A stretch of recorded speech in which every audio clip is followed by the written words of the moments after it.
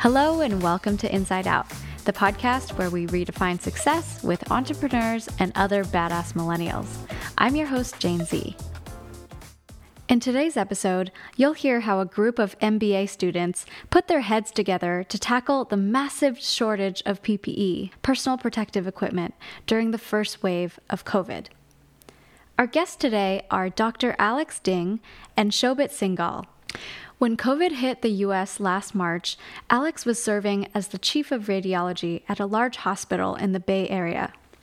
He described it as a chaotic and scary time on the front lines. They scrambled to get the right protocols in place and had to make hard decisions about who would get to use the scarce resources like ventilators and N95 masks. And because the virus was still so unknown at the time, Alex actually lived apart from his family for 3 months in order to keep them safe. In his last few weeks of in-person business school, Alex shared his experience on the front lines with his classmates. They were shocked to hear about the PPE shortage and eager to help. So they quickly formed an operation to source PPE for doctors and nurses across the country. One of these classmates was Shobit, and he assumed a role in the command center, helping source shipments of masks from China and Taiwan and dealing with daily challenges like getting the shipments past customs and then getting hospitals to actually accept the donations. Their initiative, called The First Wave, ended up raising over $200,000 and more than 300,000 masks. Alex and Shobit share exactly how the initiative unfolded, the ridiculous hurdles they had to overcome, and why the national COVID response got so politicized. The story of the first wave has now been made into a children's book called Tickle Trouble, published by Ladderworks, a publishing startup that aims to empower kids to become social entrepreneurs. It's a perfect gift for the holidays, and you can get your copy of the book at ladderworks.co/products/tickle-trouble. The link is also in the show notes. If you're new to the podcast, be sure to hit follow on Apple or Spotify for new episodes like this every Tuesday. And if you enjoy this episode, head on over to Apple Podcasts and give the show a 5-star rating. It really helps us out. And you can find me, Jane Z, on Instagram at InsideOutWithJane. All right, on to the show. Welcome to the podcast, Alex and Shobit. Thanks for having us. Hey, Jane, how are you today? Good. How are you doing? We've got most of the country covered with the Northeast, the South, and the West Coast. Yeah, I'm kind of on the cusp of the South and the Midwest, so maybe I can count for both. You're still in Kentucky, right? Yep, the That's northernmost awesome. part of the South or the southernmost part of the Midwest. Right. And you had quite the move over the pandemic. You moved from San Francisco to Kentucky. That must have been quite the culture shift. Yeah, well, I mean, it was definitely a big cultural shift, but it's more just the logistics of moving in the pandemic that I would not recommend to anyone. Fair enough. Well, I'd love to get to know you two a little bit better. Shobit, maybe we can start with you. Do you want to give us kind of your journey? Yeah, for sure. So I'm currently a manager at a tech company in the Bay Area. I live in San Jose, California. And my journey's been pretty long to get to where I am. I was born in a pretty small town in the middle of India.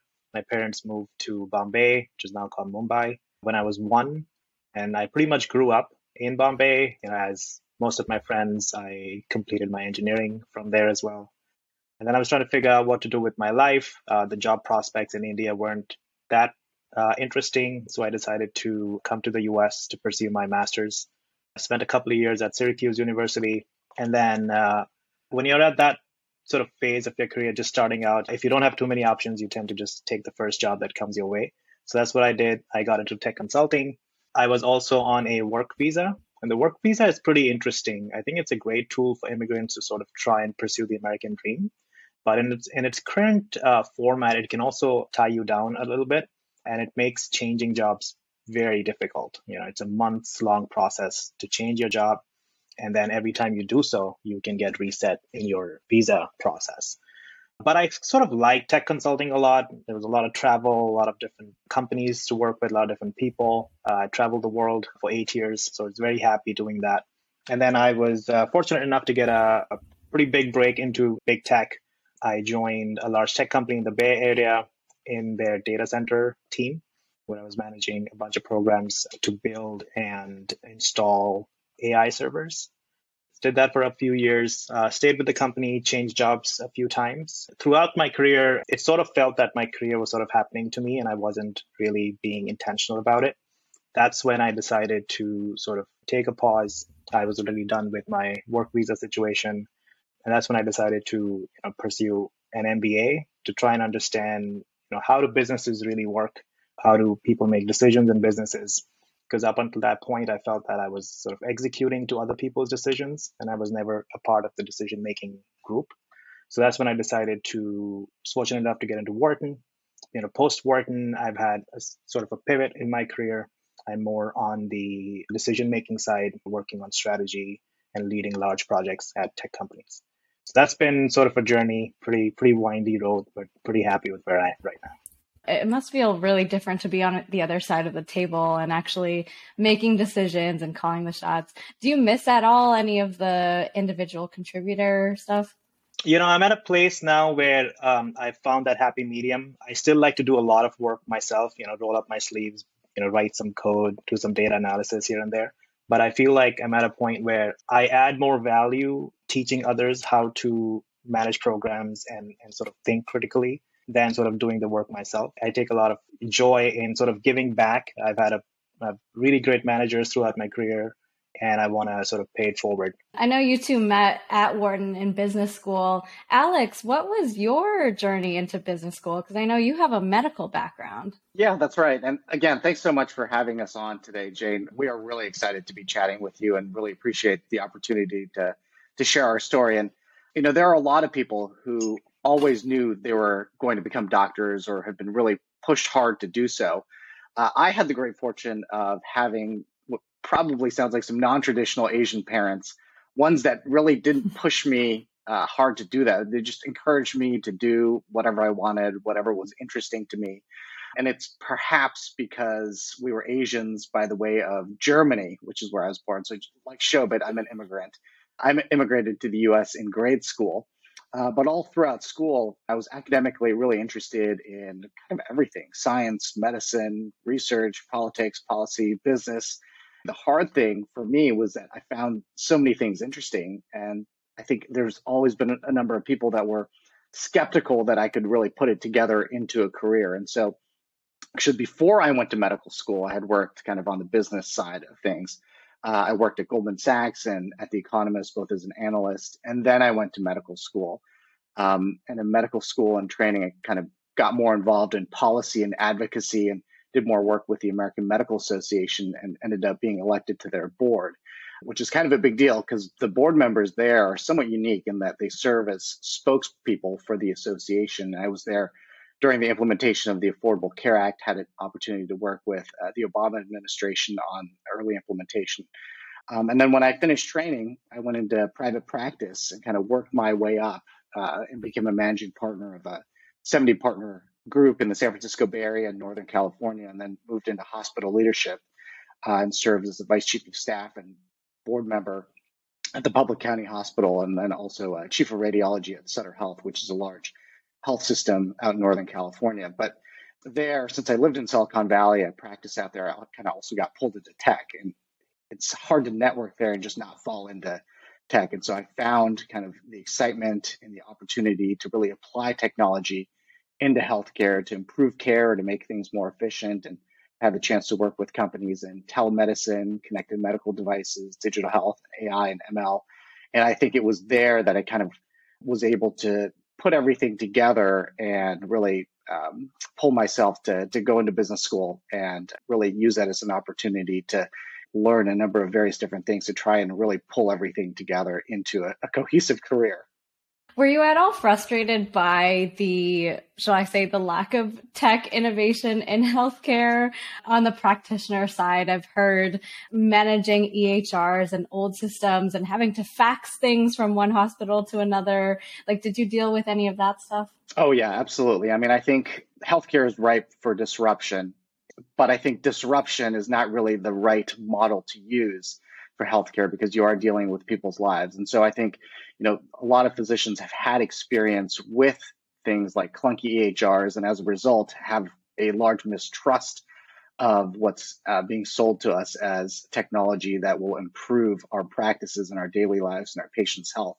And so I think technology and healthcare and clinicians actually really need to work much more cooperatively and symbiotically to be able to understand kind of what happens in the trenches in clinical care, how the workflow actually works, such that the needs can be assessed at the clinical level, and then the technology can be built to address those problems, as opposed to what I'm currently seeing as kind of the other way around, where technology is developed and it's just kind of thrown on the wall to see where it might stick, and it's not always a perfect fit into whichever area it's trying to go to, and so I think it's not wholly successful. Do you think one of the key things is to have people like you with that medical experience involved in developing these technologies? I certainly hope so. I mean, I really think that no matter how amazing of a technology you develop, if you don't understand the workflow and how to make the integration into workflow seamless, if you just have another separate application and another login, even if you've got the greatest technology or invention, you'll find that the uptake is going to be very, very low, just because clinicians are so busy in their daily work lives that they really just don't have another second to spare to figure out another login and application that's outside of the current workflow. Yeah, definitely. So the first wave, the initiative that you two and some other Wharton students worked on, that was a rather low tech but very high need initiative. Let's rewind back to March 2020. Shobit, can you paint us a picture of where you were at in your career and life when the pandemic hit? Yeah, when the pandemic hit, we were still in grad school. We were in our final term. We were really excited for a big graduation party coming up. And we're still waiting for it. We're still waiting. And I remember one fine day, everything just sort of shut down. And the last weekend of class, that was our last weekend that we really saw each other for a long, long time. And then from a career standpoint, I had a pretty stable job, and I hadn't really figured out what I was going to do post-graduation. I had some ideas, but they went out the window pretty quick. Alex, how about you? Yeah, so when COVID hit, I was living in the Bay Area at the time, as you mentioned earlier. I've subsequently moved, but I was living in the Bay Area on the peninsula and practicing. I was the chief of radiology at several of the Sutter facilities at the time, and also the practice lead. And as Shobit mentioned, we were both in our second and final year of our MBA programs at Wharton, and really looking forward to gearing up for what was going to be an epic graduation. Man, so you were working on the front lines when COVID hit. Can you tell us a bit about that? Yeah, absolutely. And I have so many things to say about this. The beginning of the pandemic at the front lines in the healthcare system was just so chaotic and scary. I think there was so much uncertainty and so much that we didn't understand about how this virus acted and behaved. We didn't know how it was transmitted. Was it through touch or surfaces or airborne and droplets, or was it aerosolized? How deadly was it? What was really the level of precaution and protection that you would need to keep people safe? And so San Francisco and the Bay Area were one of the first places in the US to be hit with cases. And we really had to scramble to put in the right precautions and protocols in place, which of course we didn't know if they were the right ones since we were at the leading edge. And so we had a lot of scared patients that stayed away from the hospital, foregoing routine medical care, screening tests, but also much needed medical care, like heart attacks and strokes that I saw come in much later than they should have. But, in addition to scared patients, our employees, our doctors were scared too. And this is something that we had never seen before. And we didn't really know how the disease progressed or how best to diagnose it or treat it. And in fact, my practice was one of the first to recognize what COVID looks like on a chest X-ray and a CT scan. And so one of the things we were doing was really hurriedly trying to disseminate this information, not only to their own doctors, but to doctors across the country and the world. But as you'll recall, back in March of 2020, there was a shutdown that happened overnight, and the hospital literally became a ghost town. Additionally, just prior to that, in order to preserve resources, I had made a call early on to kind of halt all elective procedures. And all of that had some major economic consequences. And my own practice saw our revenues fall by nearly 70%. And we had to scramble to manage the workflow to figure out, whether we should furlough our staff, how we could figure out how they could work from home, including providing clinical care from a work from home situation. And all through this, we were still taking care of patients that came through the emergency department, but they were all essentially COVID or suspected COVID patients at that time. And for the economic issues, we had to apply for emergency PPP funds and other lines of credit to just stay in business. And instead of clinical care, we spent a lot of time in meetings just figuring out how to prepare for that first wave. And so that included setting up new workflows for how we might take care of patients with as little touch and as little as exposure as possible. Also increasing capacity by repurposing areas in the hospital that were now sitting empty and how to figure out how to turn those into ICUs. We took over the parking lots to set up triage tents. We had to figure out how to use our limited COVID tests on which sorts of people and patients. And this also meant kind of really talking about some really difficult things with major ethical implications, like limiting visitors that come with you to the hospital, which, if you think about it, is really difficult if you're having a baby or if you're dying and there's no one at your side. I was also kind of figuring out, if we run out of ventilators, who would get priority and who we would have to let die. And it was really kind of moving from how we've always been taught to practice medicine, which is where you spend the most resources trying to save the sickest, to really battlefield medicine, where it was now about how do you triage and allocate resources to take care of the most number of people that can be reasonably saved. And so I think we in California were lucky that there was reasonable guidance from officials at the state, including the governor and public health officials in the county and kind of the greater Bay Area. I think they were relatively consistent and also trying to do their best to bring resources to us. But with a sudden supply chain halt, there's relatively little that they could do, particularly with testing equipment and PPE. And so we really had to be resilient. And I think I've seen us be some of the most innovative I've seen in my whole time in healthcare. And so we ended up reusing things, repurposing things. We also thought about, how we might put multiple patients on a single shared ventilator to increase capacity. We tried batch testing of COVID tests to use as few tests on as many people as we could. We were trying to do clinical things we learned from others, like laying people on their bellies when they were on a ventilator. And we were one of the first sites that participated in the clinical trial for remdesivir, which is one of the first COVID treatments approved in the EUA. But to get to the point, the long-winded way of getting to the point of PPE, I think we tried to do our best with really limited amounts of PPE that we had. It was scarce. People were scared. People kind of fought over who would get access to PPE, who would get to use the more scarce N95, but more protective mask versus the regular surgical mask, especially since we didn't really know what was the right level of protection, was really scary. But we tried, a number of innovative things like building our own PPEs with 3D printers. We bought UV lights that we shone on our used PPE. We tried spraying them with bleach. We baked them. There's this famous picture of some ICU nurses in New York that were wearing trash bags as PPE. And I think because there was so much uncertainty and such a lack of PPE, one thing I did was I really wanted to make sure that my family stayed safe. And so I actually lived apart from them for 3 months, March, April, and May. And, anything that needed to be done outside of the house, like getting groceries, I would go do for them. I'd sanitize them, just leave them at the front door. And during those 3 months, I only got to see my kids by waving through the window. So, wow. In summary, it was been crazy. Really tough. It was just absolutely craziness that we were all trying to figure out on the fly.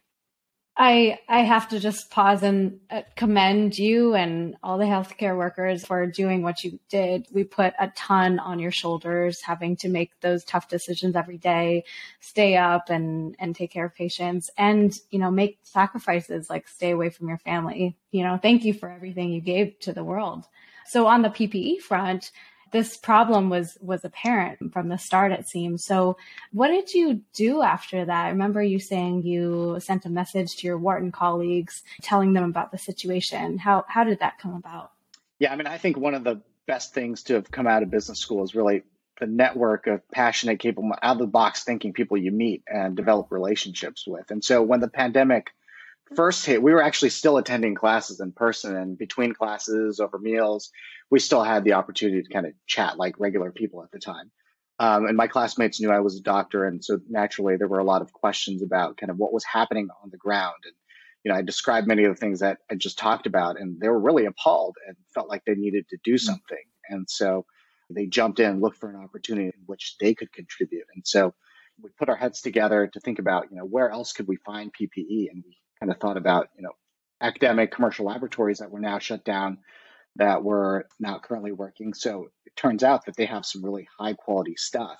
And so people volunteered to reach out. We got a number of donations from some of these sites, and that required usually someone picking them up. And so a lot of that ended up being me driving around the Bay Area with a really small hatchback of a car, going to these labs, walking out with hauls of PPE, looking pretty suspicious in the process, I will say.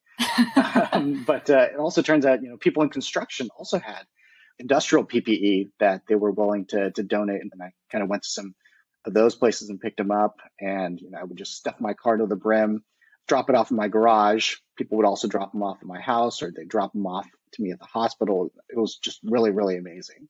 Wow. So you were not only working the hospital, but also getting to know the city very well in terms of PPE.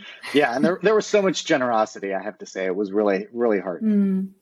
Shobit, what was it like on your end? You were one of the colleagues that sprung into action. Yeah. So we have a sort of a Slack channel that we use to communicate with our classmates. So we had a couple of friends, I think Chris and Daniel at that time. They had started some individual projects to either purchase some PPE locally and ship them to their friends and family, or collect sort of small donations and find contacts in China who could procure some larger shipments. And that's when I got wind of the effort. And one of the first things I did was I said, hey, instead of these small donations from our classmates, why don't we centralize the effort using GoFundMe? So one of the first things I did was I created a GoFundMe page where we could just get donations, and it would be just easier to share and manage the whole donation aspect. And once I put that together, it just sort of grew legs of its own. And before I knew it, the GoFundMe had been shared across hundreds of people's social media, and we had started getting donations. And then once we started getting donations, we had to figure out what's the most effective use of those funds. And luckily, we had a bunch of classmates who had contacts with manufacturers in China and Taiwan. So we started reaching out to those suppliers, trying to see if they had any PPE available. And we ran into a bunch of challenges. So the key challenge was that hospitals in the US are only allowed to use N95 masks, but they were very expensive if you procure them from the US, if you were able to get any. At one point, it was $10 a mask. Typically it costs less than $1 per mask. It was $10, $30 a mask. So it was impossible to procure locally. And when we reached out internationally, especially in China, their standard is KN95. So we had to get creative with that. So KN95 masks are technically different from N95. So we weren't sure if they would be useful in a hospital setting. So we had medical advisors like Alex and Jim on the East Coast, who we would run these certifications by to see if they were at least usable in an emergency. Once we got cleared on that front, we started small. Initially, getting a few masks from China wasn't this big deal. So we were able to get a few shipments in and provide relief pretty quickly. But over time, we saw that the US government started cracking down on commercial PPE shipments. So a lot of our shipments started getting confiscated at customs. So we had to get very creative with the whole supply chain. We had to get small shipments in as personal shipments of a few dozen to a few hundred each, get them in. And then we had sort of two distribution centers, one on the West Coast, one on the East Coast, which was really my friend Chris's condo, and then, Jim's house on the East Coast. So they would get these shipments in and distribute them to the hospitals where our friends and family and classmates worked. At one point, we saw that the hospitals started shutting down their donation centers because they were not allowed to use KN95 masks. They were not allowed to go outside their existing procurement channels to get PPE. So we started seeing a lot of challenges, and we just had to get creative. Every day was a new day. We didn't know what the pricing was going to be that day, what the customs situation was going to be, which hospitals would even be able to accept our shipments. So we had a team of 10 to 12 people who were constantly on Slack or on the phone trying to figure out, what is the best thing we can do today. The harder part was actually not getting the PPE, but actually getting them into the hands of the people that needed it. At first, the hospital administration didn't really know how to manage this because this was from outside our supply chain processes. And so they had concerns about the quality of the product. They were really concerned about liability. But one of the things that employees could do was to bring your own PPE, and that's totally fine. And so I would take the PPE that we got, and I would literally take it directly to the clinicians, to our hospitalists, our ICU staff, the ER staff, who would, of course, gladly use them in lieu of either having nothing or reusing PPE that was tattered and falling apart that they've been using for weeks. After a short amount of time, the hospital recognized that this was better than the alternative. And so some of these policies were relaxed. And so soon we had a passable amount of PPE, and hospitals started to kind of network and coordinate their PPE demands. I think we were able to then get our donations out wider and wider as we started to also form our own networks for how we could get those PPEs out to those with even more dire needs than our own. Sounds like a lot of logistical coordination on the back end. Shobit, was that kind of your role in running the show behind the scenes? I would not want to take the entire credit for this. So as I mentioned, we were a team of 6 people were sort of part of the core team.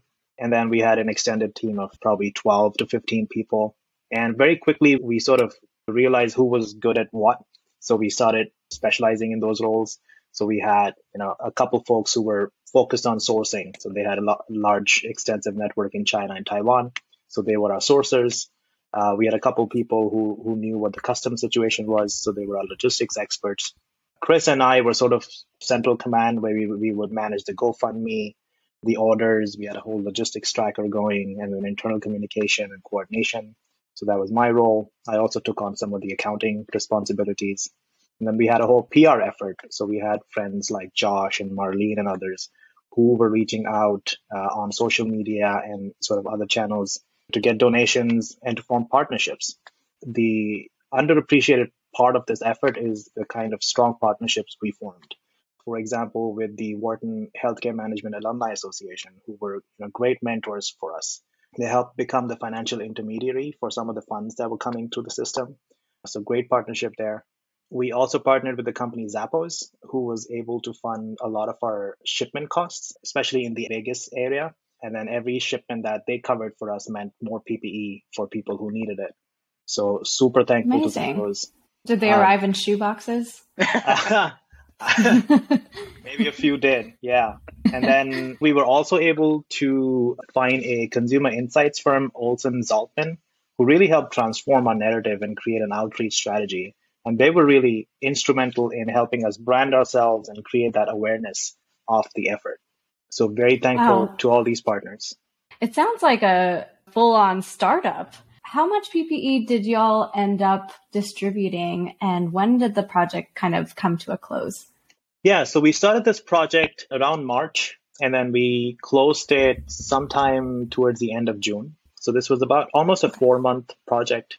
And in 4 months, we were able to collect a little over $200,000 in donations. And we were able to distribute over 300,000 masks, plus lab coats, gloves, and a few hundred bottles of hand sanitizer. And we were able to help almost 60 hospitals across 15 states in the US, from California to Connecticut. That's amazing. Alex, when did you start seeing the PPE situation improve at your hospital?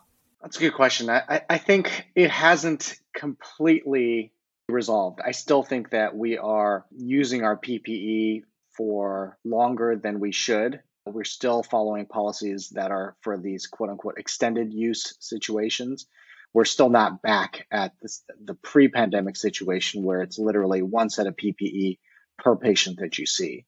But that having been said, I think with those policies and with the increased supply, a lot of the previous issues that I mentioned have been mitigated to the point where it's now a workable situation. Alex, can you share a little bit about, there is a national stockpile, right, that the federal government holds. What was going on with that? Like, why was there such a big PPE shortage in the first place? I think the PPE shortage situation is more of a supply chain issue. And I think you're seeing that expanded across not just PPE or medical equipment or healthcare related supplies. You're seeing that kind of reverberate throughout the entirety of the economy. If you try and go out to buy a Halloween costume, for example, I think you'll see that there's some major supply chain disruptions. And I think this is part and parcel to that. In terms of the strategic national stockpile, there is this giant warehouse of stuff, which includes PPE, but other things like ventilators and medications and any number of other emergency medical equipment and supplies that our country has. It is not meant to be the supply chain stopgap. It was not designed nor ready to supply all of the needed PPE equipment for a pandemic that all of a sudden hit. For listeners who are interested, there's a great PBS Frontline documentary about the PPE shortage. I remember when, this was probably March 2020 sometime, when things first started shutting down, I had relatives from China messaging me on WeChat like, hey, are you okay? Can we send you some PPE? And I remember thinking at the time, like, oh, we don't need masks, like we don't need PPE, because that was the messaging that we were getting from the CDC. I don't know if, Alex, you want to comment on how you thought that initial communications was around just COVID in general. I know scientifically, we knew very little about the virus, but how do you think CDC communications handled that? Sure. So, I think there were a number of missteps that ultimately led to the erosion of the public's faith in not only the CDC, but kind of the entirety of the governmental public health apparatus. And so, it was a failure of, I would say, multiple agencies from the federal to the state to the local level. And it was public health officials and elected politicians. And I think the problem is that in our country that there are so many layers that are independent of each other that are really piecemeal. And so there's not only poor coordination of messaging and policy and programs, but there's really not a direct authority that one has over another. And I think there's really poor data sharing as well. And so one should remember that it wasn't the CDC or even any part of the government that actually had the most useful data from which everyone was working from. It was from a private academic institution, Johns Hopkins.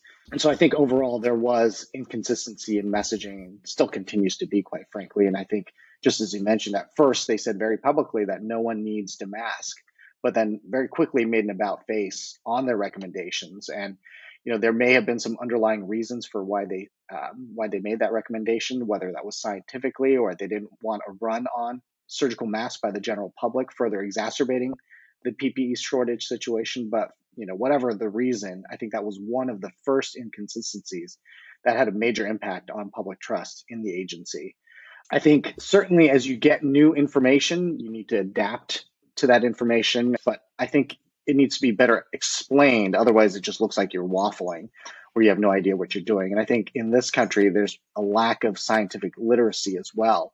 And so, you see not only can people be duped with false and misleading information, but people don't really understand how the scientific process works and why recommendations and policies might change based on newer information. And I think the biggest threat to the public's faith in the CDC and the governmental response really ultimately came down to the fact that I think it was an election year and people knew that politics was trumping science. And so not only was the CDC internally being filled with more politicos rather than scientists, doctors, or public health officials, but I think there were a number of things that the CDC was doing which ended up being overridden by the White House. And that, I think, led to a major loss of credibility, which, quite frankly, I think we're still trying to dig out of today and really needs to be worked on to repair. Do you think those political priorities are still relevant today with the vaccine conversation? I do. And I think that the politicization of the federal bureaucracy has been mitigated with the new administration, but I think the damage has been done with the public. And it's just a lot of work that's going to take to rebuild that trust. So coming towards the end, I do want to leave listeners on a positive note because what you two and your team around the First Wave have done is inspiring and commendable. And in our listener base, we have a lot of entrepreneurial minded people. And I wondered if you could each leave listeners with some advice around either healthcare innovation or just in general going forth with a new initiative. I think the biggest thing I've learned is to not be afraid of taking a first step. I find it very difficult to sort of plan out years and months ahead of time, but taking that first step and seeing where it leads, I think that's been sort of the biggest learning for me. As an example, when we were all trying to figure out how do we help each other when COVID had first hit, there were no clear sort of paths to take. So I took the first small step of creating a GoFundMe, and from that, we were able to put this massive effort together and really help hundreds of thousands of people across the country. Just try it out. And the worst thing is you will fail, but if you don't try, you'll never know. Amen. And I would say that despite how difficult a situation we were in, I think with any sort of crisis, no matter how small or big, there are opportunities. It's really in those situations where you see some of the best in people. You also see a tremendous amount of thinking outside of the box and innovation. I have seen much more innovation during this pandemic than I have in all of the rest of my medical career so far. There are really interesting opportunities for partnerships you may never have ever thought of. I mean, given the unusual circumstances here, we were able to really think more broadly, bringing in people that traditionally would not be involved in healthcare and really develop these great partnerships of people who are able to bring different things to the table. And when you're able to put all those things together, some really amazing things can happen. No, you guys did an amazing job. I mean, the impact and numbers speak for themselves. There is now a children's book that is coming out about your initiative. Do you guys want to say a little something about Tickle Trouble? Yeah, happy to. So my friend Shreyas has this company called Ladderworks, and Ladderworks looks for inspiring stories from the community to create picture books around, and in turn, inspire kids to be entrepreneurs within the community. We were fortunate enough that Ladderworks picked our story from the first wave, and they just released their book. It's called Tickle Trouble. It started shipping worldwide a couple weeks ago. So you can go to ladderworks.co/Tickle Trouble to get a copy. Amazing. And we will leave that in the show notes as well. This has been wonderful. Thank you so much, Shobit and Alex, for spending time with us and sharing with us your experience. Thanks for having us, James. And that's a wrap. Thank you for tuning in. I'd love to hear what you got out of this episode. Take a picture of where you're listening from and tag me on a story at Inside Out with Jane. I'll be back here next Tuesday, and in the meantime, chat with you online. Bye.